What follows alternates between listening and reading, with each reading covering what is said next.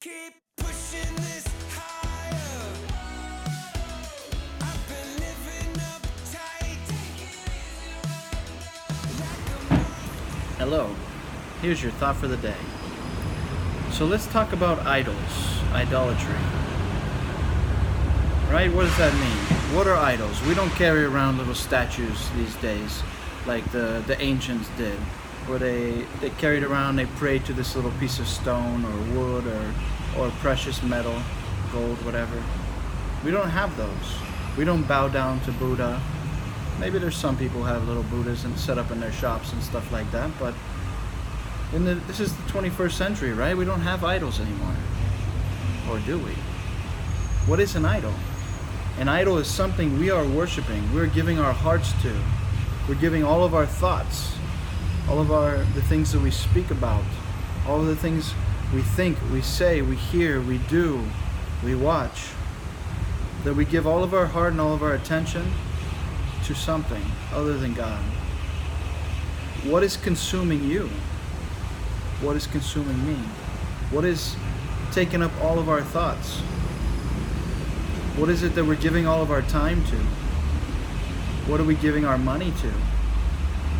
Those things are able to tell us, what are we worshiping?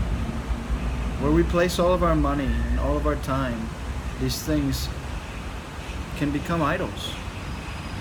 Examine your heart to see if something you are putting in a high place in your life, trying to make it equal to or greater than where God is in your life. We cannot serve two masters. This is what Jesus told us.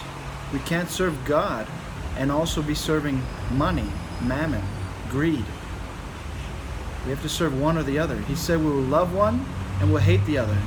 We'll cling close to one and we'll despise the other. We can't serve both. We can't have two gods.